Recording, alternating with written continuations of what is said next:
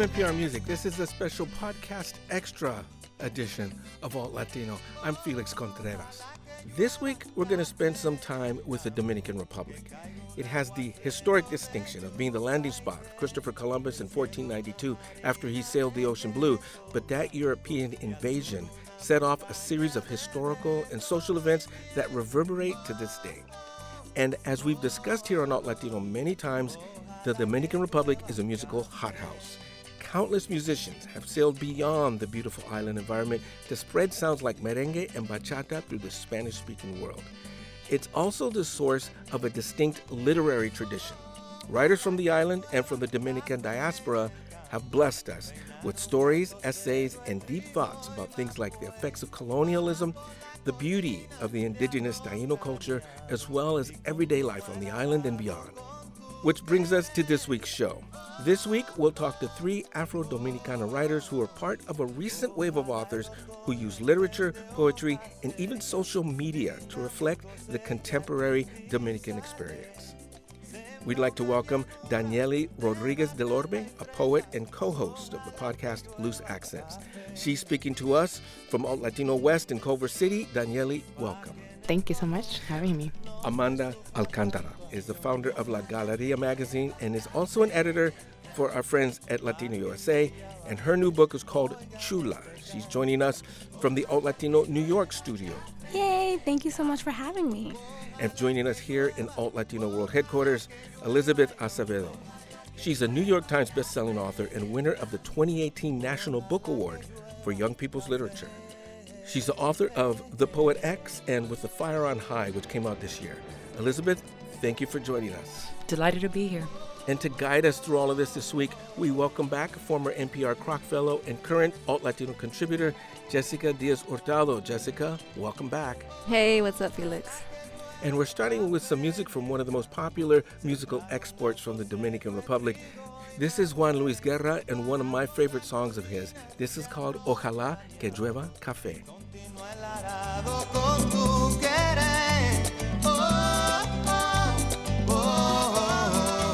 Ojalá el otoño en vez de hojas secas vista mi cosecha epistizale.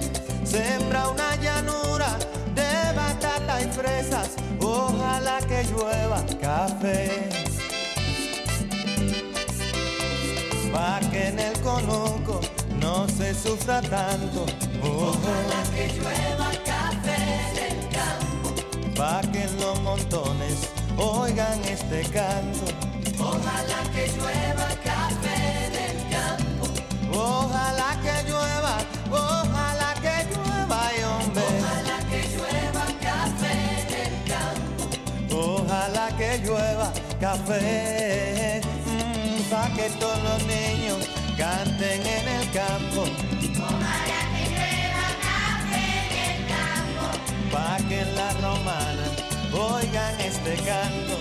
Ojalá que llueva café en el campo. Ay, ojalá que llueva, y hombre. Ojalá que llueva café en el campo. Ojalá que llueva café.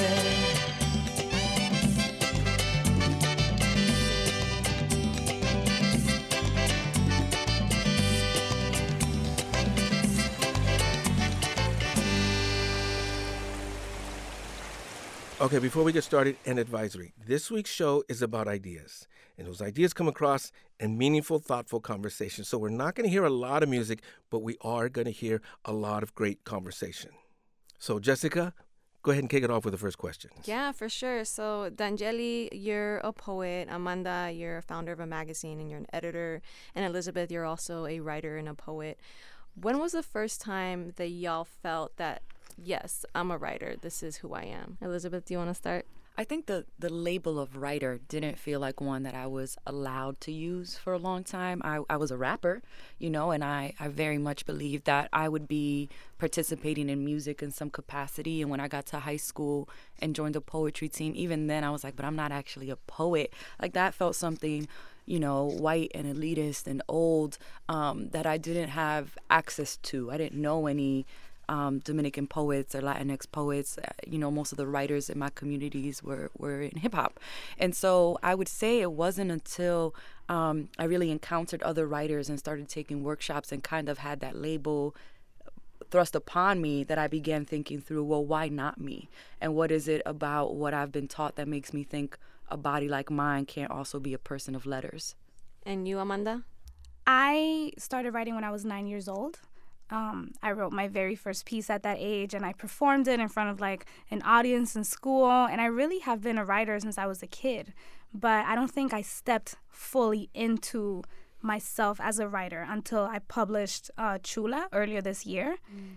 And, similarly to Elizabeth Acevedo, I also think that it was about who I perceived writers to be, So when I was younger, I thought that I had to write like Pablo Neruda, or I thought that I had to write sort of like, these people that tend to be white that they throw onto us as like acclaimed writers. And it wasn't until I realized that the way that I wrote is also writing that I really stepped into the label. And for you, Danjeli? I feel like I still struggle with the label writer. I feel like I still look at very acclaimed writers as a sample of what I should be writing. I always feel more comfortable being called a spoken word artist because I know that I'm a good performer. I mean, I think that's where I've received the most validation in my art, in my poetry. But the first time that I consider myself, or that I basically realized that I was on the journey to become a writer, was actually with Sandra Cisneros. I went to one of her book signings for A House of My Own, a compilation of like stories of her life. And when I was getting her book signed, I told her, thank you so much for your work. I feel like I've grown through your writing, from House on Mango Street all the way to Wicked Wicked Games and Loose Woman. She said, do you write? And I said, I was very shy about it. And I told her, I write for myself. I don't show my writing to anyone. And she told me, so you're already a writer. You're just on the first phase. And that kind of like, when you go back to like moments that really change your life, that was one of them. Where it's like, okay, I'm already a writer. It's just a matter of putting it out there and believing in myself and believing in my craft.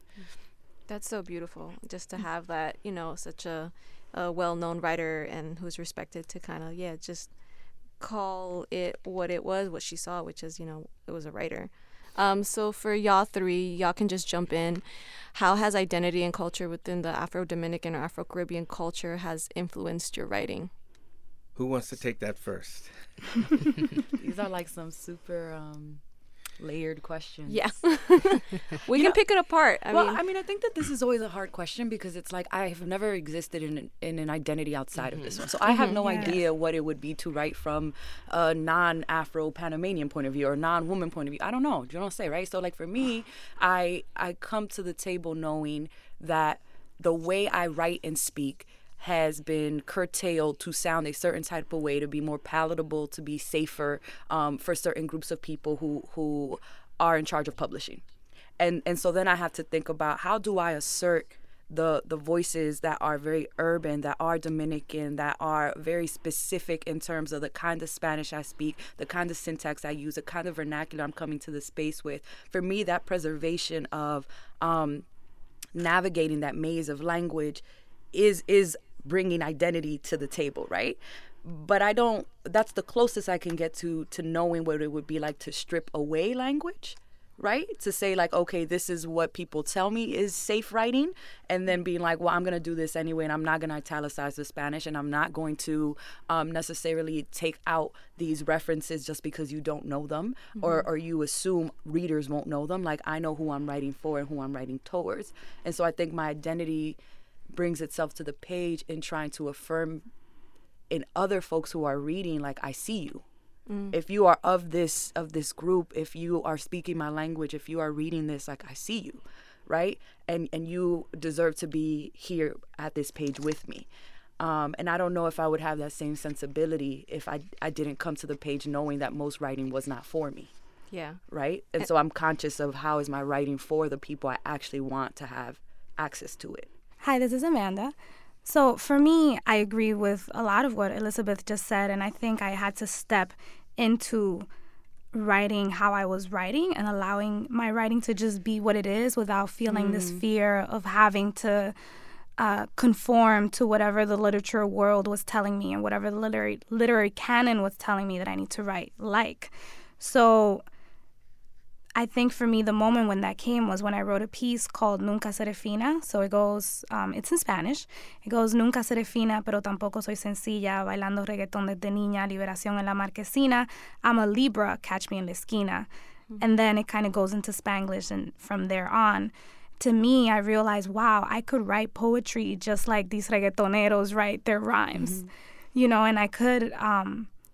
And that felt like the realest expression of just how I speak, you know. I'm writing for my homegirls. Those are the people who are in the room. I'm writing for my best friends. I'm writing, sometimes not even my family's in the room, you know, if I'm too shy or anything.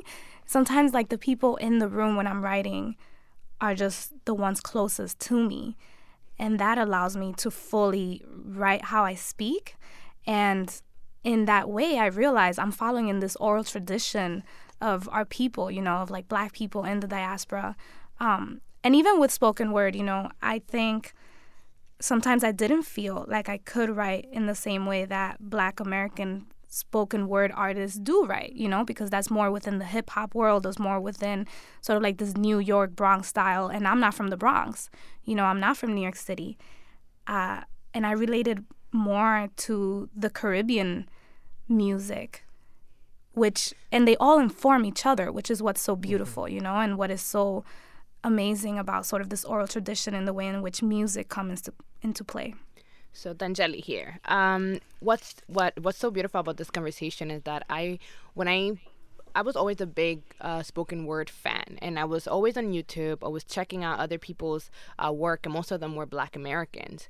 And for a long time, the way that I began to write was within that framework of, you know, Black liberation, but never really speaking about my Afro-Caribbean roots. And that's because everything that I was seeing, you know, revolved around Black American history. And then I stumbled across the poem Hair by Elizabeth Acevedo. And I remember crying. I posted it on my Facebook, and I'm like, oh my God, like, this is what I've been waiting to hear. And eventually, I actually stumbled upon Amanda's Instagram. And I heard that poem. I think you recorded it one time and posted it up. And that's when I basically felt courage to begin writing from my point of view. Because what I saw was, you know, I saw Elizabeth Acevedo, like a very strong Afro-Dominican poet. And then I saw Amanda, and I'm like, oh my God, like, these women are so bold. But then I'm like, okay, so what can I contribute to the conversation? And what I saw missing was kind of like that undocumented story. So for me, I'm like, okay, so, you know, we have a lot of similar stories, but I want to add on to the conversation. And that's what gave me the courage to start writing from my own history as opposed to someone else's, or whether the framework of what someone else was already doing. I'm also just sitting here, like, if you keep hearing the, that's like me, like, wanting to, to like everything y'all say. But also that for me, receiving this invitation and even sitting here now, like, I'm just like, yo, this is so dope. Yeah. This is so dope. Like, I could not have imagined in my life at any point, like, a conversation on this kind of outlet between three Afro-Dominicanas who represent a very specific generational point of view, but very different experiences coming together and doing this, right? And I think there are people like missing at the table, but how amazing that we're in this moment together. Right? Like, I was reading Chula, and I'm just like so much permission, I guess is what I'm saying. I think we give one another permission to write very honestly and to write very boldly by seeing what we're saying, right? That when I read Chula and I realized, like, look at all this Spanish in here, look at the musicality that comes in, right? That I love what you were saying, Amanda, about how you're kind of following like reggaetoneros, but like through poetry, because I saw that in there, right? That I've looked at you, Danieli, and be like, okay, I need to like step my game up. That watching you these last few years has really showed me, like, this is what a sharpness of pen sounds like, right? And so, but it's us watching each other and being like, oh, I'm allowed to do that? All right, let me try that, right? And I think we have to keep having that kind of looking horizontally, not necessarily at other folks, but like, what are we doing within this, and how do we allow ourselves room to keep exploring what does writing in Spanish and Spanglish look like, and what does it look like from this specific point of view of Dominicanness and Afro-Dominicanness? Well, we're very, very happy that you're all here on Alt Latino sharing this experience, because that's what we do. This is beautiful. Thank y'all for sharing. Just your experiences. Let's move on to some music. Let's hear some music. Let's see, who wants to play a song next? A big one for me was El Mojado by Ricardo Arjona.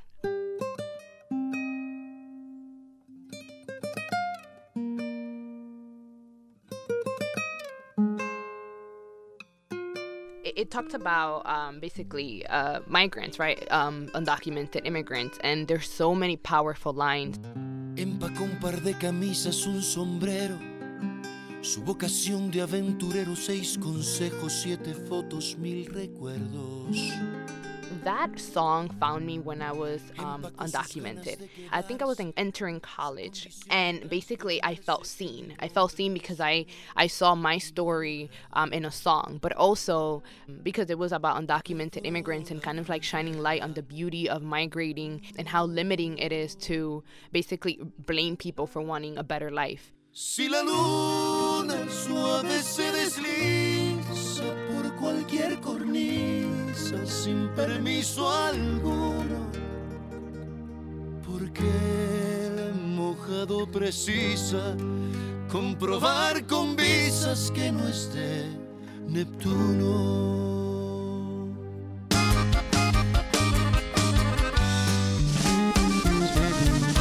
El mojado tiene ganas de secarse. El mojado está mojado por las lágrimas que bota la nostalgia.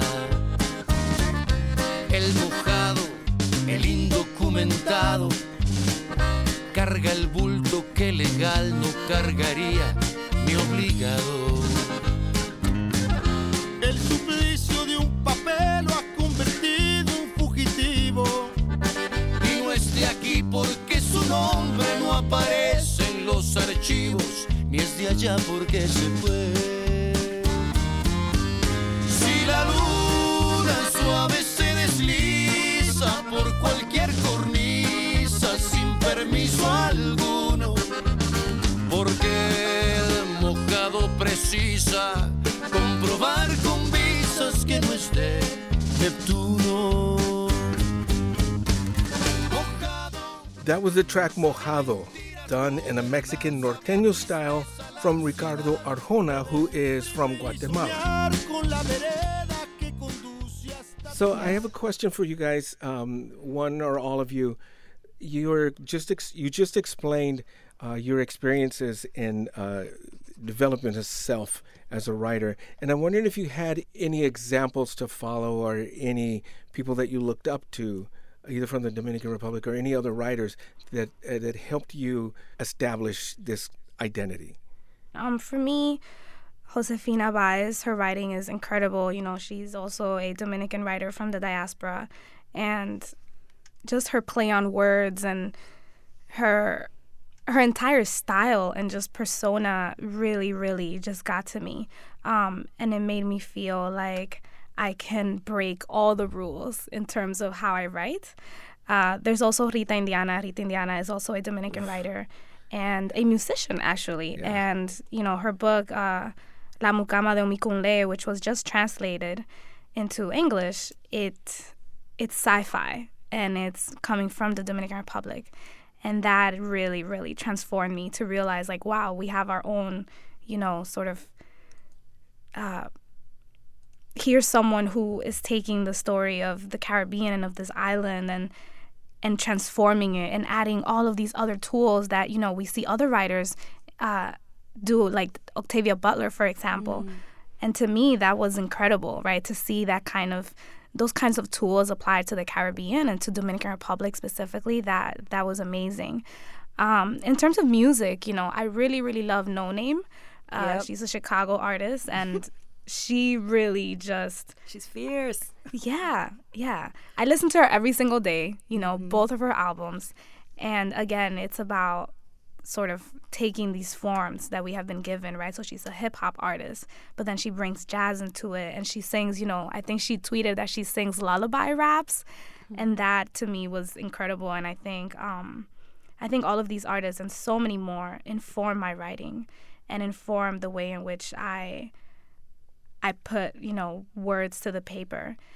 And in addition to all of that, also a big tool for me was these songs that I used to sing as a little girl, and these songs that my grandma used to sing to me. I definitely also, when it comes at least to the book Chula, I tried to incorporate all of that because it felt like those lyrics are also a way of writing.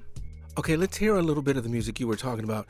This is the rapper No Name, and this song is called Song 32. Fee, fi, fo, cigarillo, I'm shaking up with the trees, how I keep the leaf in the middle. I'm more than these hotel rentals and dental bills adding up. I'm the Kennedys out for lunch with a preacher Martyr the King. I'm Cardi's engagement ring, I'm America showing off. I'm Viacom, I'm Chappelle and Pelly and rapping like Dialon, spell it like Dialon.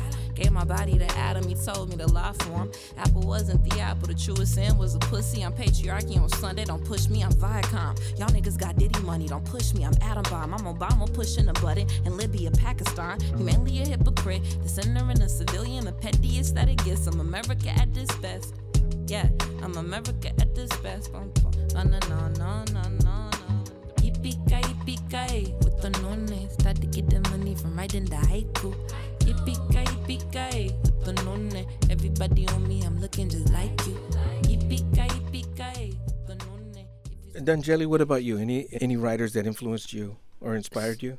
So what I can think about is a book that was very big for me, and it was the book Voices of the Diaspora: Stories and Testimonies of Dominican Immigrant Women, and it's compiled by Mary Eli Peña, and that book was huge for me. I was doing research when I was in college on Afro-Latinidad way back when, like almost 4 years ago now, 5 years ago, and that was when Afro-Latinidad was not really in the mainstream media as it is now, and that book basically informed a lot of what I wanted to write later, for the rest of my life. And it was basically a compilation of women owning their stories and telling their own stories of migration.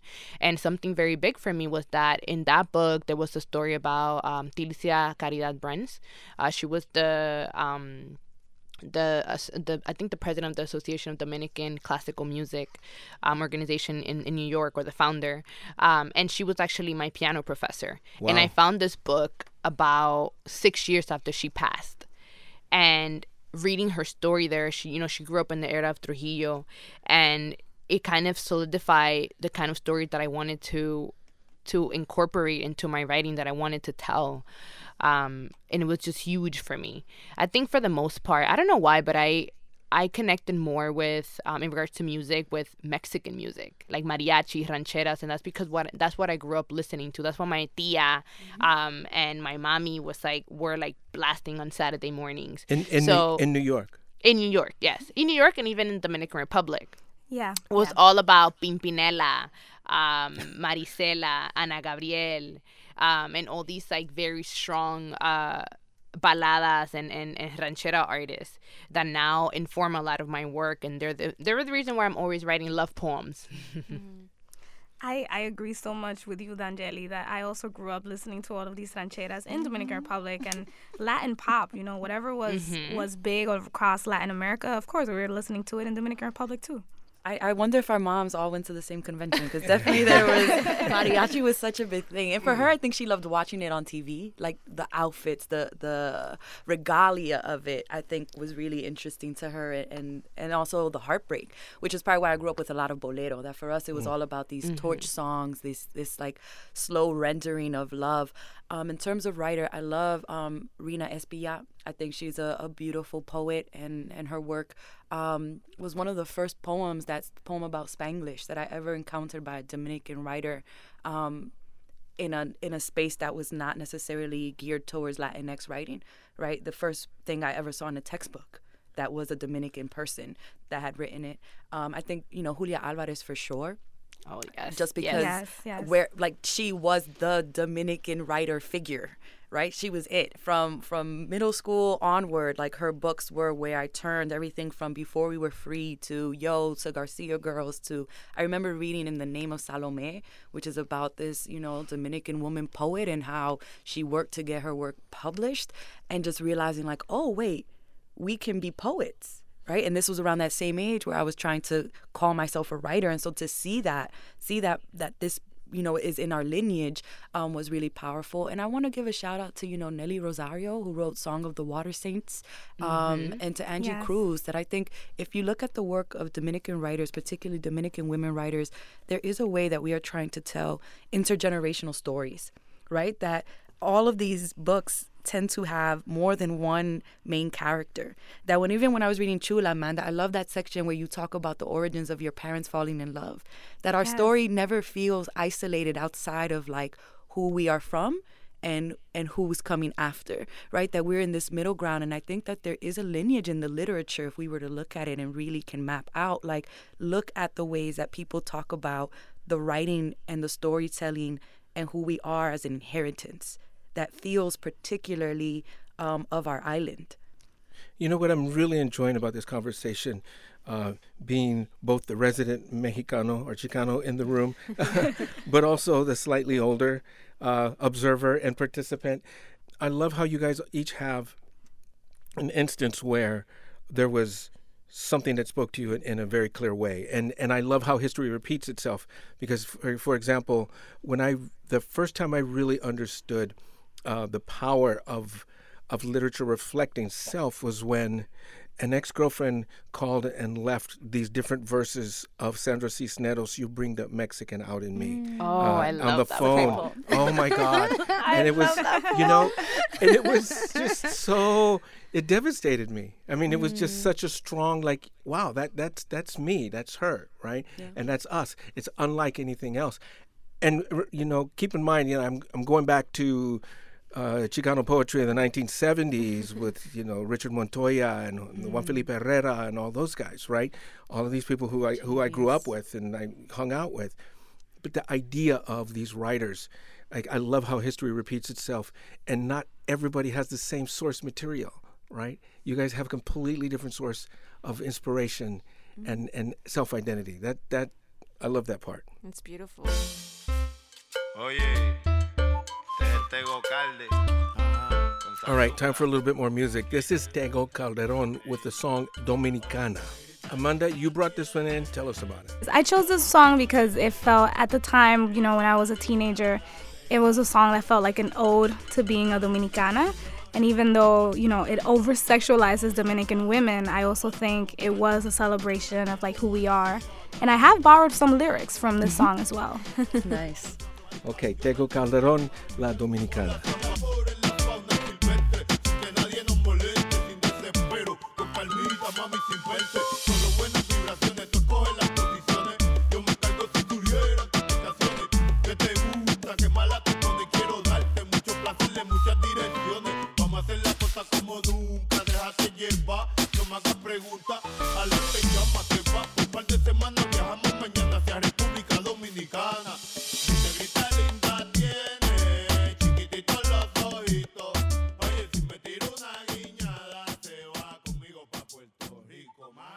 Before we go, let's hear one more song. It's your turn, Elizabeth. Yeah, I'd love to hear Raulin's La Loca.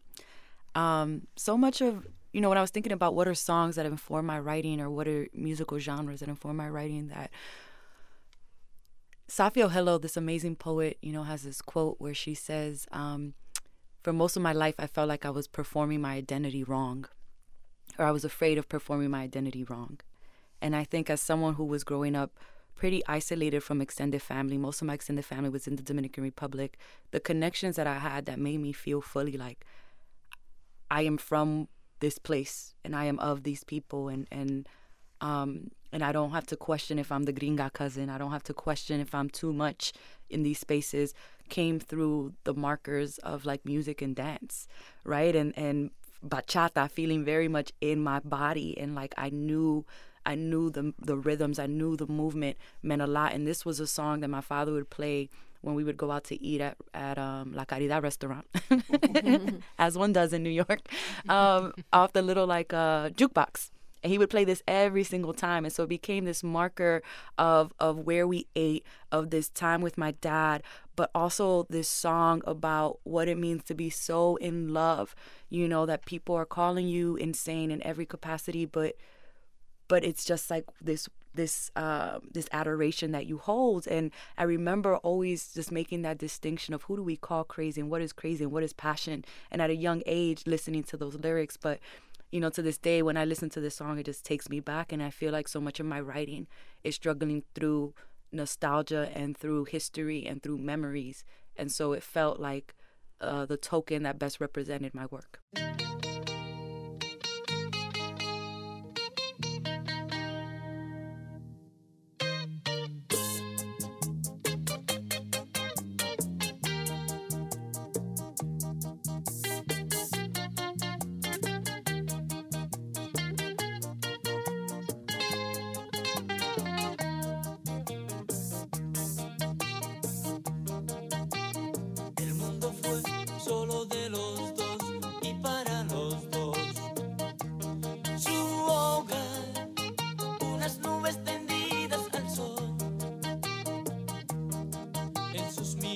Amor en sus respuestas, sí, y para su dolor tan solo fin. Él se fue, los cabellos pintados de gris. Ella dejó de cuidar las flores del jardín y le decía, ven, tenemos que vivir. Y los muchachos del barrio le llamaban loca, y unos hombres vestidos de blanco le dijeron ven, y ella gritó, no señor, ya lo ves, yo no estoy loca, estuve loca ayer, pero fue por amor. I can't imagine your dad playing anything but Dominican.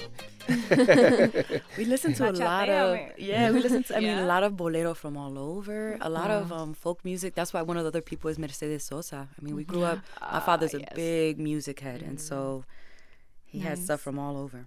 So that was La Loca by Raulín Rodriguez. Okay, y'all, I have one last question for y'all. So if you can think of like a phrase or a sentence that you could go back and say to your younger self, what is like one thing you would want to tell like your 15-year-old self who, is starting to write or is getting like, informed by all these different writers? This is Liz, and I think something I've heard from Dangeli and also from Amanda that I have felt pretty often is wanting to look for a blueprint, like wanting a template to tell me how I could write and how, and more than that for me, how I could be woman of color, how I could be Afro-descendant. Like I wanted someone to tell me like, this is how it happens. And I wish I could tell my younger self, like, there's no blueprint. Like, you are writing her every single day. You are making her up on a consistent basis. And the woman you want to like see, like you have to become. And I wish I had that permission of stop looking outward. Like, you know exactly who you are. Amanda? Yes, for me, it would be really simple. I think you are enough. I feel like society, from the moment we are born, just chips away at us as, Afro-Dominican women, as Afro-Latinas. It really just feels like we carry this burden. But you know what? At the same time, we carry this beauty, we carry this power and this gift within us. Just for my younger self to know that she is enough, that she was enough, that she will continue to be enough, that is key. Dangeli? For me, definitely, if you are not seeing yourself in what you're reading, then write it yourself. I mean, I tell myself that right now, right? And I would tell it to myself when I was undocumented as well. It's just a matter of creating what you're lacking at that moment, create it so that other folks that are, younger people, young adults who don't have access to that same story can access yours. It's very important to me. And also something that I tell myself now is try to be the person that you needed back then. So try to be the person that your 12-year-old self needed. Dangeli Rodriguez, Amanda Alcantara, and Elizabeth Acevedo, thank you all for joining us today. Thank you so much. It was so great Thank to you talk for with having you me. all. Yeah, this Yes, was a blast. thank you so much for Amazing and having me. beautiful. It was fun. We should have served some drinks and some little, Well, we're going to have to do it again, clearly. yeah, and in the Yes. same space. And Jessica Diaz-Hurtado, thank you again for joining us again. Of course. Thank you. This has been a special podcast extra edition of Alt Latino. I'm Felix Contreras. As always, thank you so much for listening.